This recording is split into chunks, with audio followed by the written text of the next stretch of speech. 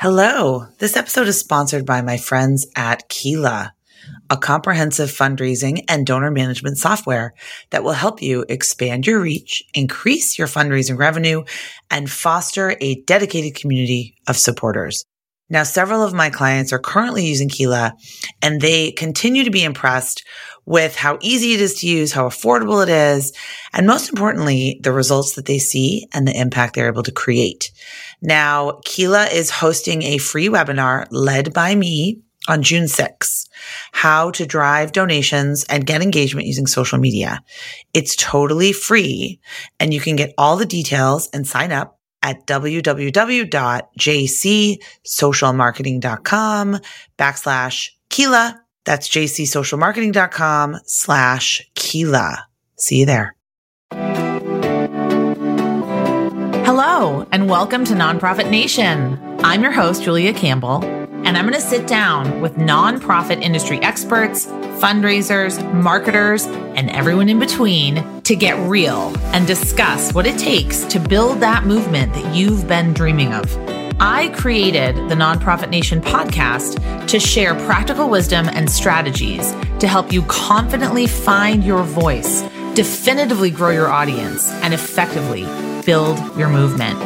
If you're a nonprofit newbie or an experienced professional who's looking to get more visibility, reach more people, and create even more impact, then you're in the right place.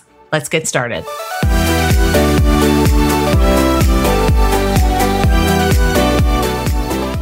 Welcome back to Nonprofit Nation. I'm your host, Julia Campbell. And today the question that we're going to answer is tech coming for your job?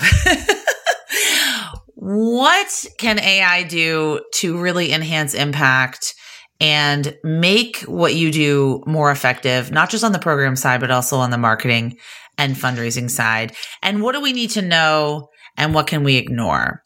So I have the perfect guest to answer these questions and help us navigate this new ever-changing landscape. It's Nejeed Kassam, the CEO and founder of Keela, which is a donor management and fundraising platform dedicated to empowering all nonprofits to reach their goals. That is just one tiny piece of Nejeed's bio. He's also the former chair of the Make Poverty History campaign in Montreal, MC of Live Aid Montreal with my crush, Prime Minister Justin Trudeau, founder of the nonprofit The Better Canada Initiative, author of a book, High on Life, which I think is really cool, and a co-producer of the documentary Conversations for Change. He's also a World Economic Forum Global Shaper and a Queen Elizabeth II Diamond Jubilee Medal recipient by 21. Nejeed sits on a number of nonprofit boards, and outside of work, this is my favorite part. This is my favorite part, by the way. It's my favorite part. Outside of work, he's married to the most amazing woman in the world, takes care of a rambunctious toddler, and as of this recording, child number 2 is due in July, end of July. And has a lifelong obsession for tennis. Yes, he was once ranked 1,746th in the world as a junior. That is so cool. Hello, Nejeed. Thank you so much. Happy to have you. I'm surprised you have time to be on podcasts. I like smart, interesting people, and I think you fall into that category. So, thank you. Well, I really appreciate you being here. Of course. So, you also wrote in a blog post that you joke you're a recovering lawyer. So, how'd you get started in nonprofit work and the work that you're doing now? Great question. So I'm 37 almost, and I've been working in the nonprofit sector for 30 something years in some form or the other. So my relationship with the sector is a very personal one, and I'm happy to share it here. My family, for the last few generations, has fled a few different places, a few different continents. Most recently, my grandparents and parents left East Africa during difficult political times and moved to the UK.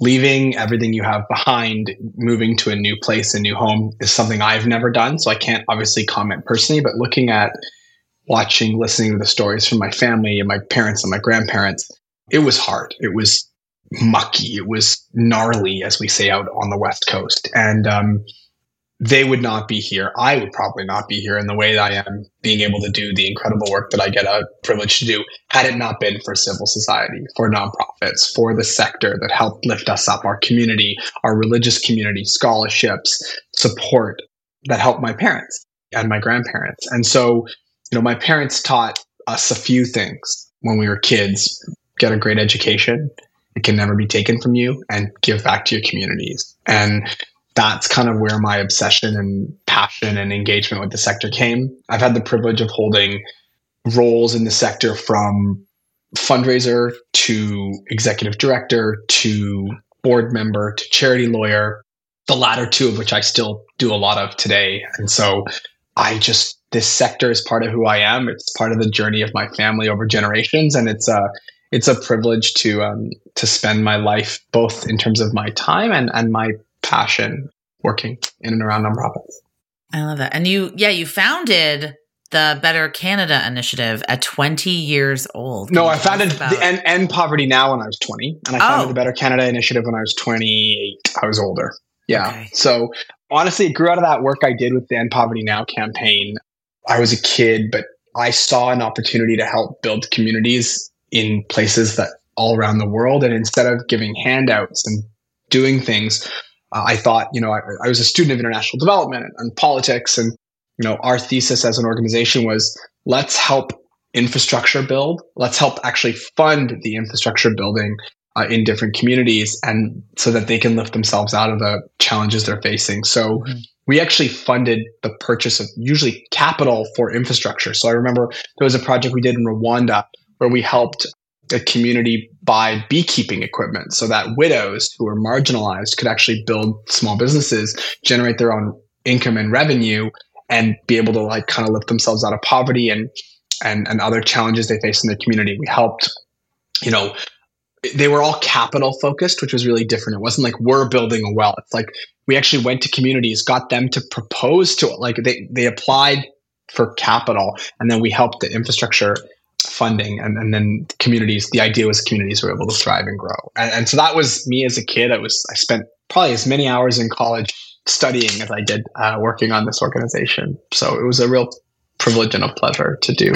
That's incredible.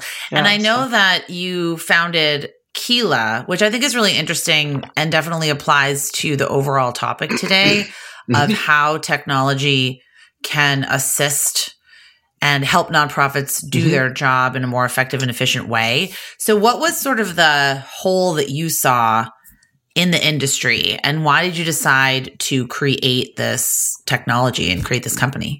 Good question. It was mostly an accident. It was as many great things are.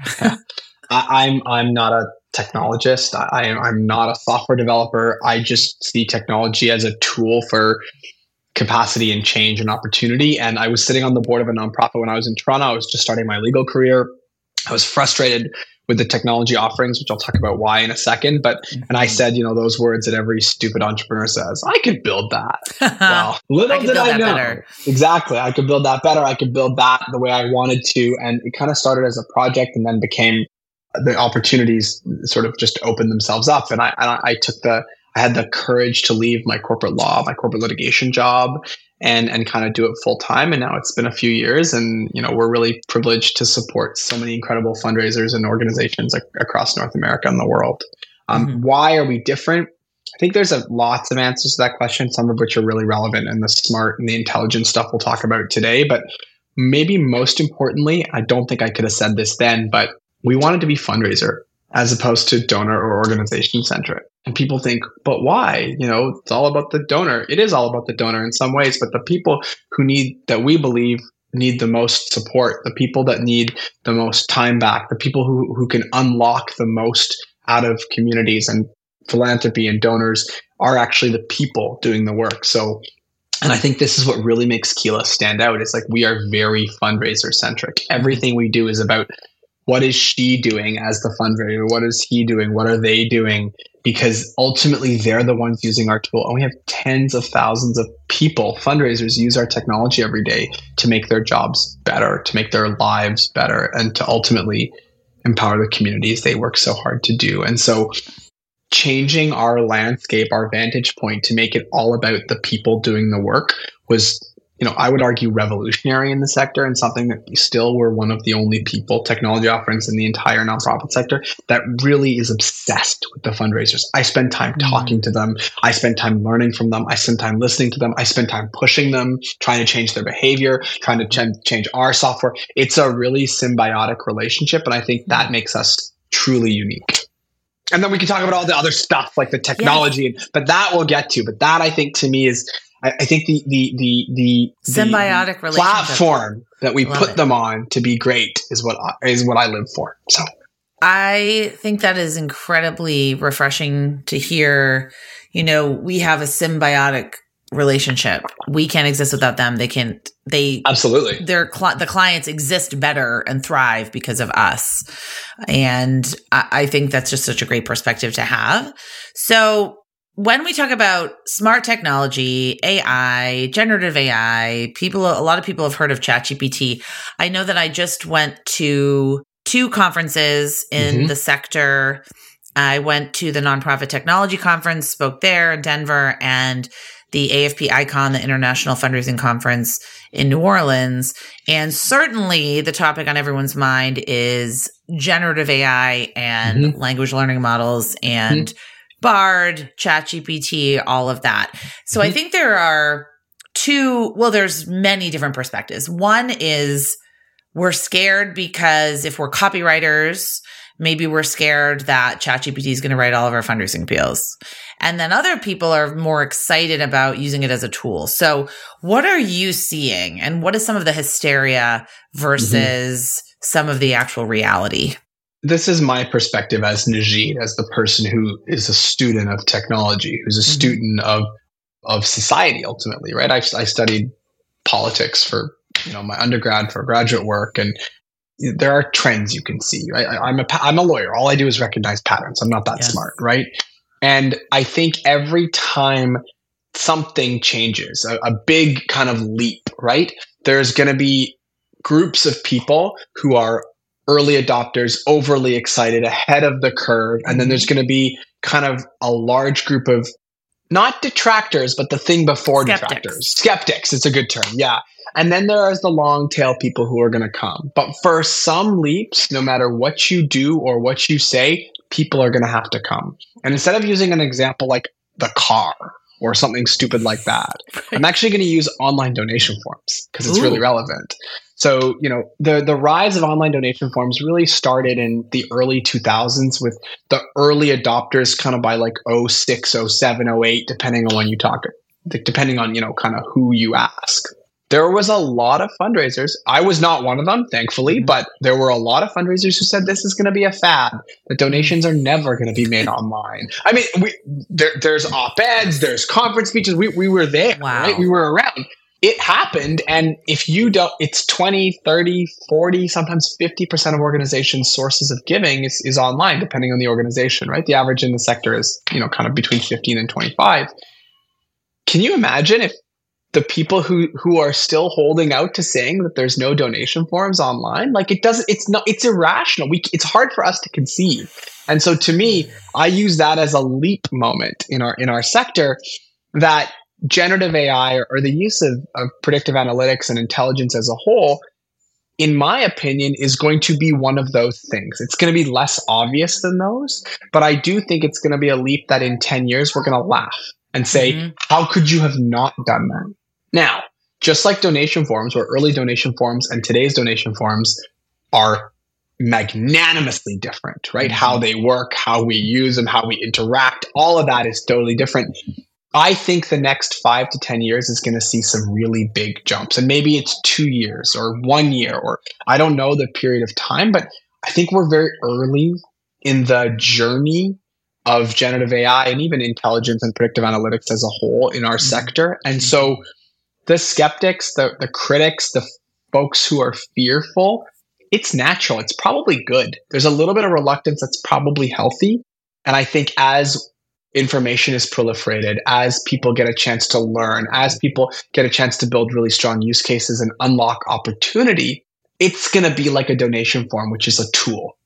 My belief is, there's this stupid quote, AI is not going to take your job. Someone using AI is going to take your job.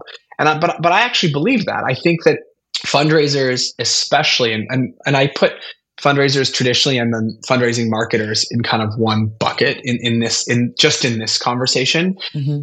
You look at the data, they're higher rates of alcoholism. You look at toxicity, exhaustion, stress, burnout. I mean, I can keep naming these terrible things. Mm-hmm. If we can get a tool that even helps that with 1, 2, 5, 15%, there's something to say about that. There's value to create. And, ultimately, it is my belief that the wave of it is going to be adopted more and more. And instead of being fearful of it, people are going to look up to the sky and say, how did I live without this? Right?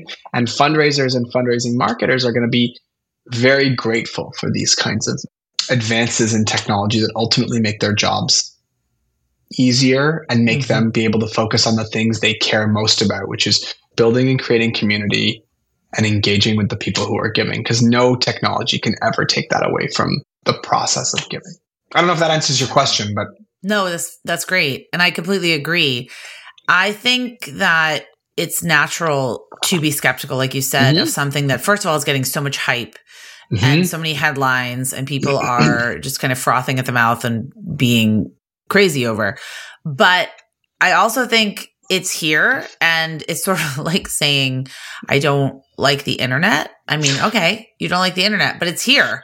And it's not good or bad necessarily. It's how you interpret it, and it's how you use it. It's also how we teach it. And I think this is what's really important. Talk more about that. I am scared of things I don't understand. I'm a human. My kids, I don't understand them. I'm scared of them, right? Right. But anything new is inherently fear may be too strong a word, but certainly there's a element of feeling it out, getting used to it, getting comfortable with it. Yeah. I think as folks like yourself, Julia, and I'm going to throw this to you, and have a responsibility to help proliferate the right kind of information, to help teach how we can use it, to talk about the opportunities and the dangers, to talk about the benefits and the drawbacks. Just like the internet or driving or anything has positives and negatives, it's up to those of us who have voices in the space to say, don't open yourself up to this without understanding it, right? So exactly. Take the time to learn. Go to webinars. There's going to be books that come out about it. Listen to what people are saying, mitigate the risks. And I think if we can do that effectively as a sector, this is going to be game-changing potentially. I agree. And I do think that, and thank you for saying that. I remember when Facebook fundraising tools came out, and people were all up in arms about it because you don't get the data, you don't get the emails, you don't get this, it's not perfect. And the way that I try to frame it was, well, there's never going to be a perfect tool. And you cannot put all of your eggs in this basket. Like, you shouldn't put all of your eggs in the direct mail basket, nor should you put it all in the social media fundraising basket or the email basket. Like, there's a lot of baskets that we need to diversify our revenue through. So I think what you said is really important. But we also need to make that kind of assessment for our own organization, whether we are ready to do this or not. So what I like to do with the new technology, I like to just experiment with it and look at it and see how other people are using it first. I'm thinking of Instagram stories specifically when it came out, and I thought, oh, this is really cool, but I don't want to look like an idiot. So I'm just going to watch what everyone else does and see how they use it, and then see how I can get more comfortable with it. I didn't just kind of jump right in. I wanted to really observe and kind of take notes. So as you see it, what are some of the biggest opportunities for AI and smart tech tools for the sector? And I'm going to go beyond just generative AI for this, because I think this is a bigger question, right? And I tech think can be anything. The power of data is one thing that is truly transformative, I think. And our organizations, even if you're a small organization that does $180,000 a year in total donations, or if you're a big one doing $180 million a year in total donations, the sheer amount of data that you collect that you may not even know is remarkable, right? You send an email, someone's clicking on it, someone's opening it, someone's responding to it, somebody's on a website, somebody's replying to a direct mail, someone's making a donation, someone in all of those things, there are multiple pieces of data. And it's amazing. It's also terrifying. It's trackable. Well, it's not like a billboard. People are like, let me buy a billboard. And I said, well, what kind of data are you collecting from that? Unless you have a specific phone number or a specific website, which no one ever does. Well, but I think it's more than just tracking the data. It's actually like, I think we saw, I don't know if I read something or we did a study.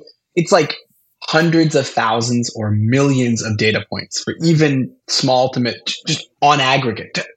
And what I will say is no human I'm not that smart. I have a lot of really smart people that work with me. Even they can't understand that much data. It's not possible. And so smart technology will take millions of data points and make them a little bit understandable for you. They'll help you to process them.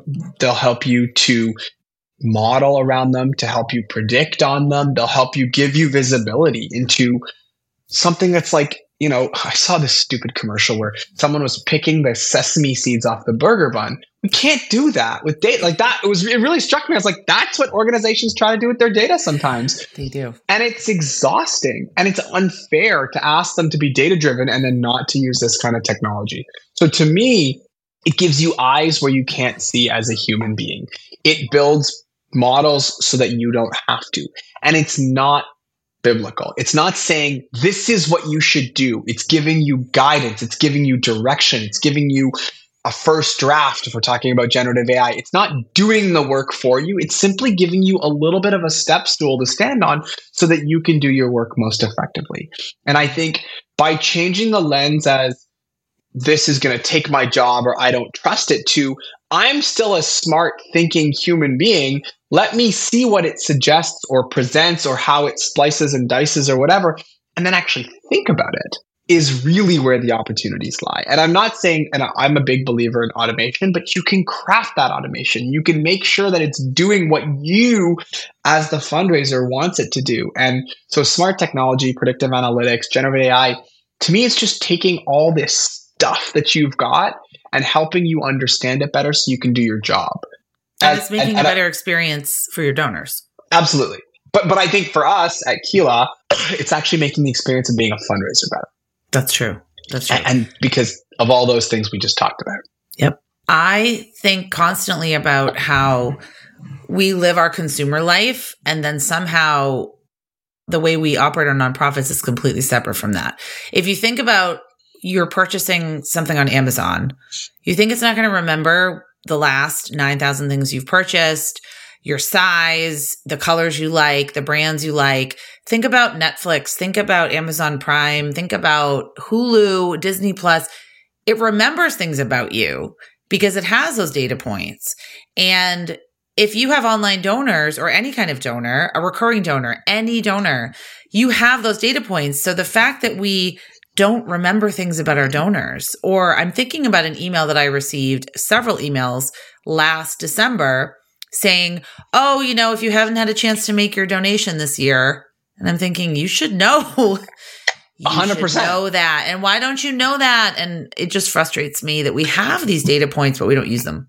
I think for so long, technology has made it prohibitively difficult for fundraisers who are uncomfortable. Like most of us, myself included, are not technologists. We're not native tech. Yeah, we have an iPhone, fine, or whatever, but inherent comfort with that technology. It is on the people building the technology to make it digestible and accessible for the people using it. And that's why that fundraiser centricity that I was talking about is so important, because if you do that, then it becomes less intimidating because you give them insight into how it was done or why it might be like that. You can say, this is why it could be wrong. Like there's, if you give more visibility into how these things are how the sausage is being made, so to speak, in this case, it can actually help fundraisers increase their trust and increase their understanding of how and what to do with it instead of looking for a silver bullet all the time. Because in life, one thing I've learned is there's no such thing as a free lunch, and nothing's going to come easy. And so we shouldn't be looking to predictive analytics or AI as a way to make things easy. They can make things easier. And there's a really important distinction between those two things. I totally agree. And people that are looking at something just like a language model like ChatGPT and saying, oh, this is going to write all the blog posts for the future, I really hope that's not true, because what's going to happen is that there's going to be a lot of really crappy, generic content online like there is now. It's going to get worse, but I feel like it's an opportunity for nonprofits to kind of put their fingerprints on their content and make it more unique and make it stand out. So using tools, I'm thinking like I used to use a thesaurus in college, like it's a tool. It didn't write my paper for me. And there was no way that I would ever think that it would. But using these kinds of technologies as tools to better do what you're doing. So in terms of being data driven, how can fundraisers be more data driven? Like what kind of data do you think is very important for us to look at? So being data driven is such a blanket term, right? Like, yeah. So which is great. I think it's something that should be part of our lexicon, but I think we got to be more specific. It's how are we using data to inform our decisions? How are we using it to support our assumptions or counteract those assumptions? How are we using it to inform our instincts?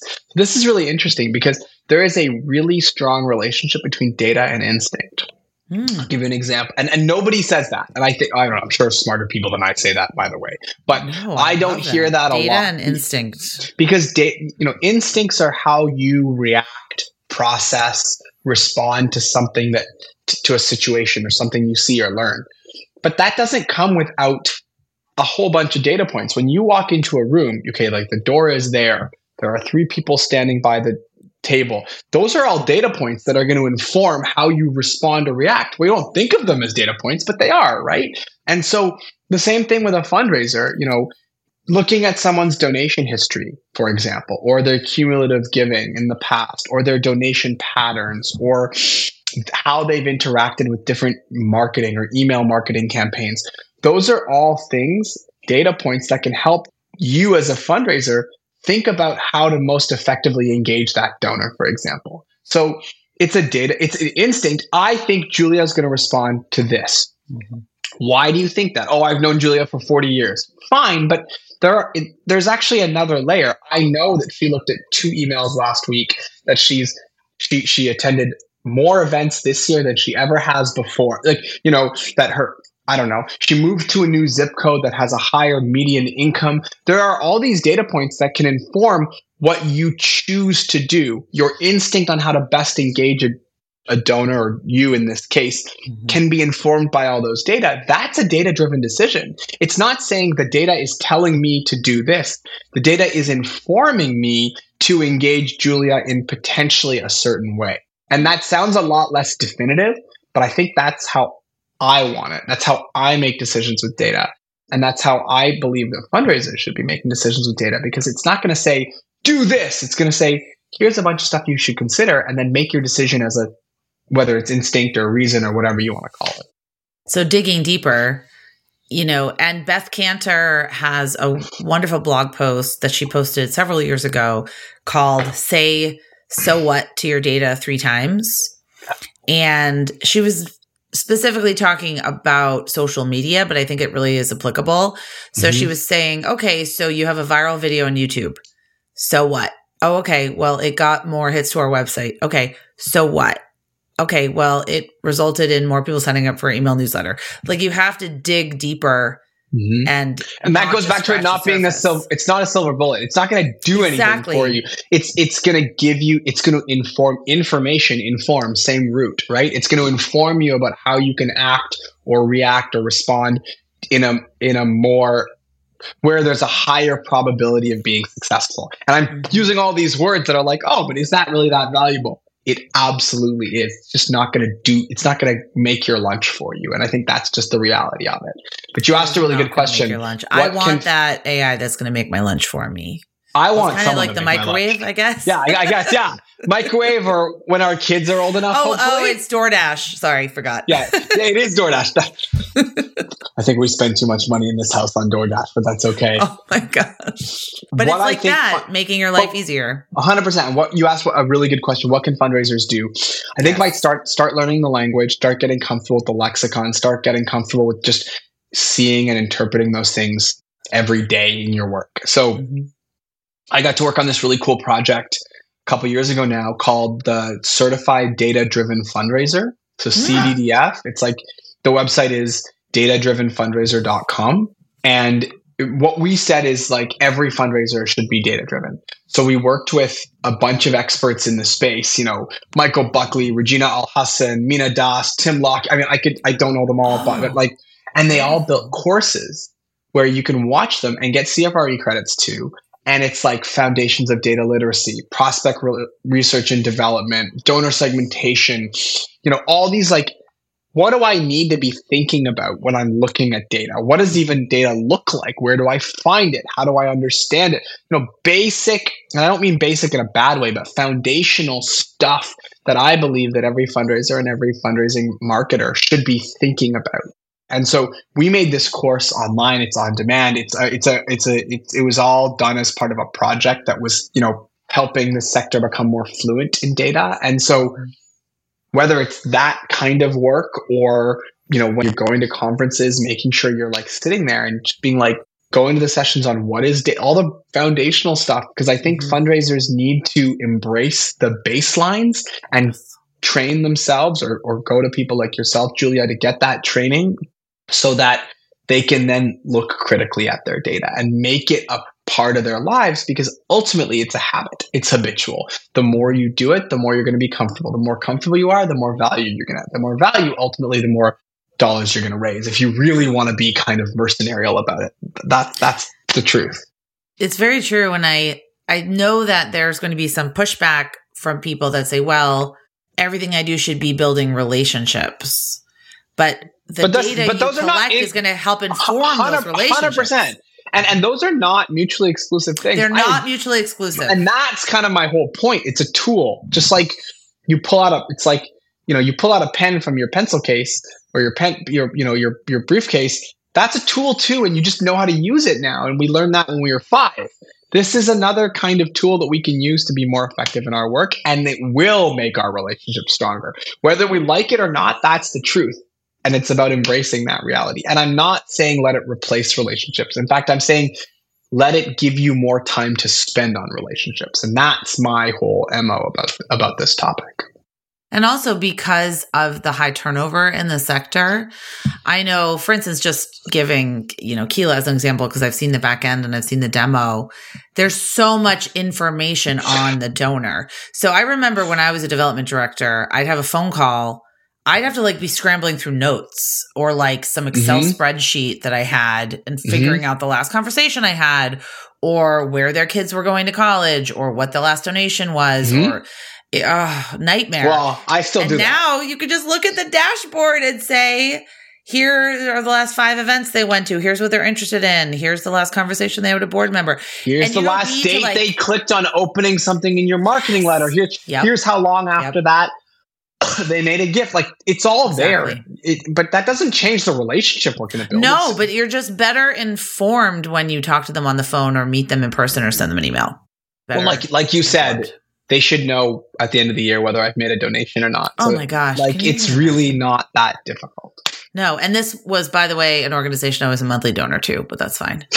Well, and by the way, I want to be clear. I don't know what your audience is, but if it's large or small or medium-sized nonprofits, this is not something that I've learned comes with an organization size. There are organizations that I sit on the board of an org that raises a lot. And I'm talking hundreds plus $1 million a year. And they still do some of this stuff. And it's incredible. Right. And you're like, I work with some small organizations that are so incredibly data driven. So don't think that the size of your organization is determinant of whether you can do this or not. It's about learning, open-mindedness, and discipline. And it's about starting somewhere. Absolutely. You know, if you have an Excel spreadsheet, great. Just you've got to move over to something a little more advanced, but it's baby steps and do what works for you. But the key here is making your life easier when you get on that phone with that donor or say that donor calls you and you can just pull something up really quickly and immediately get the landscape. Because you The can't keep all that in context, your right? head. Absolutely. Yeah, you can't keep all of that in your head. And the other thing is what I love about, and I know we weren't going to turn this into a Keela commercial, but I want to say one thing that I particularly love is that you can customize each email, but it's scalable. So you can say, "Hi, Julia, thank you so much for your $50 donation to Giving Tuesday. And here's your donor history receipt for all of Giving Tuesday. Would you consider making another gift this year?" So it pulls it, and I don't have to completely customize each email to each donor or even segment them by what they gave. I can just pull in those fields. So it's scalable, but also that just makes people feel really heard and listened to. And I know we're so scared about getting this wrong or like. But okay, so let's dig into that for just 1 second. Let's say you get it wrong. Let's say what's you the worst up. that can happen? Nothing. I promise you, nothing. If there's 2,000 donors on your list and you do this and you get it more right for 1,950, and let's say you screw up 50 of them. Firstly, nobody's going to actually care. Whoops, they made a mistake. And then that's not going to change whether they make the gift or not.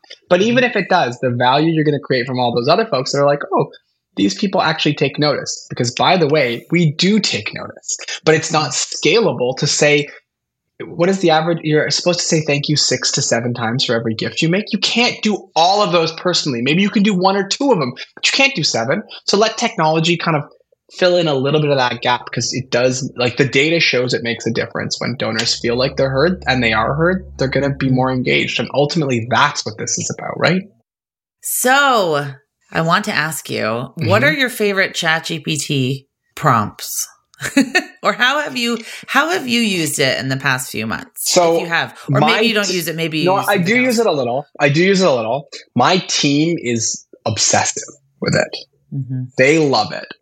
I like the rewrites. Yes. I think it's really cool for rewrites. So like, people use it as a first draft. I think it's interesting as a second draft sometimes. I have used it to write bios on people. Yep, that makes sense. Hopefully not mentioning any world rankings, but other than that, I am very much in favor of it.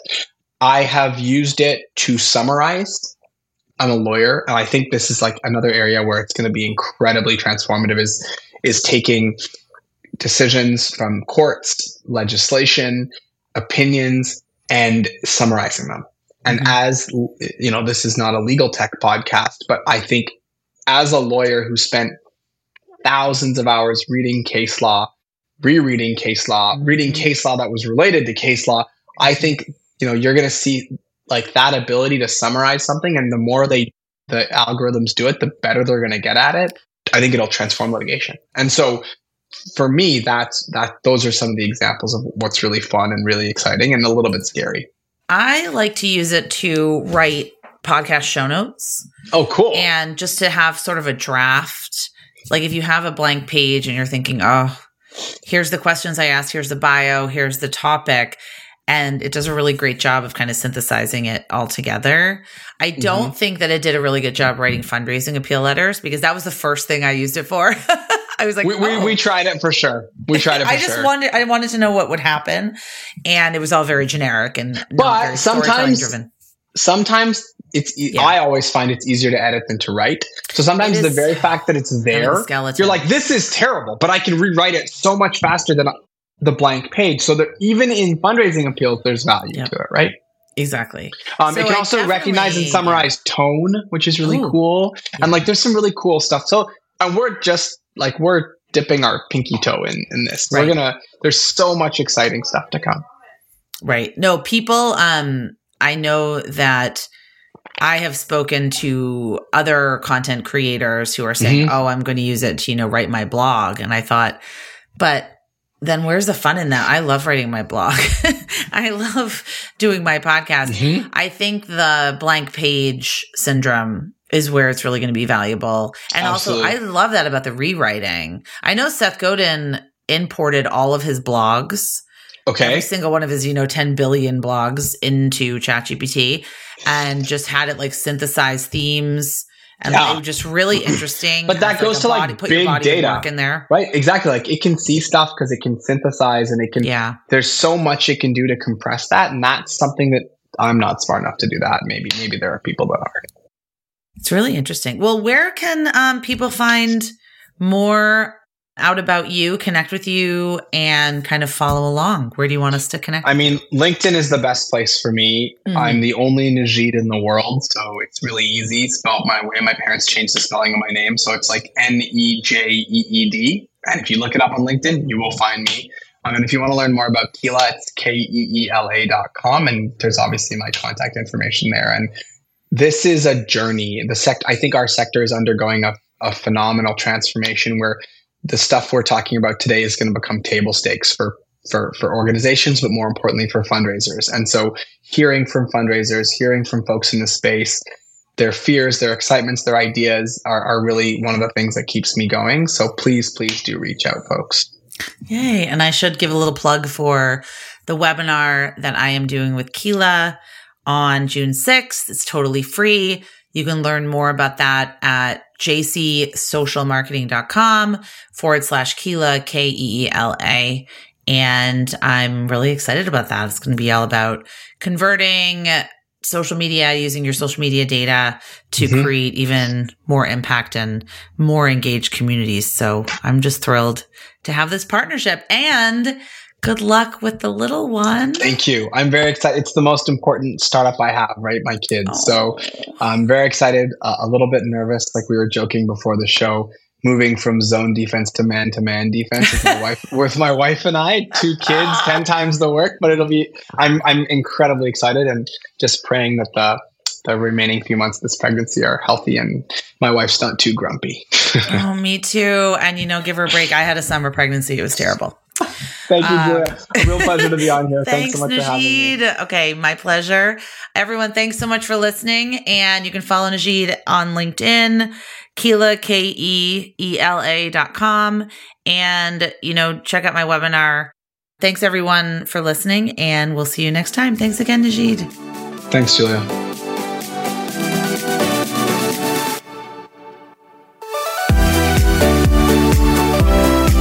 Well, hey there.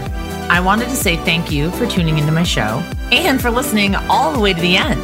If you really enjoyed today's conversation, make sure to subscribe to the show in your favorite podcast app, and you'll get new episodes downloaded as soon as they come out. I would love if you left me a rating or a review, because this tells other people that my podcast is worth listening to. And then me and my guests can reach even more earbuds and create even more impact. So that's pretty much it. I'll be back soon with a brand new episode. But until then, you can find me on Instagram at JuliaCampbell77. Keep changing the world, you nonprofit unicorn.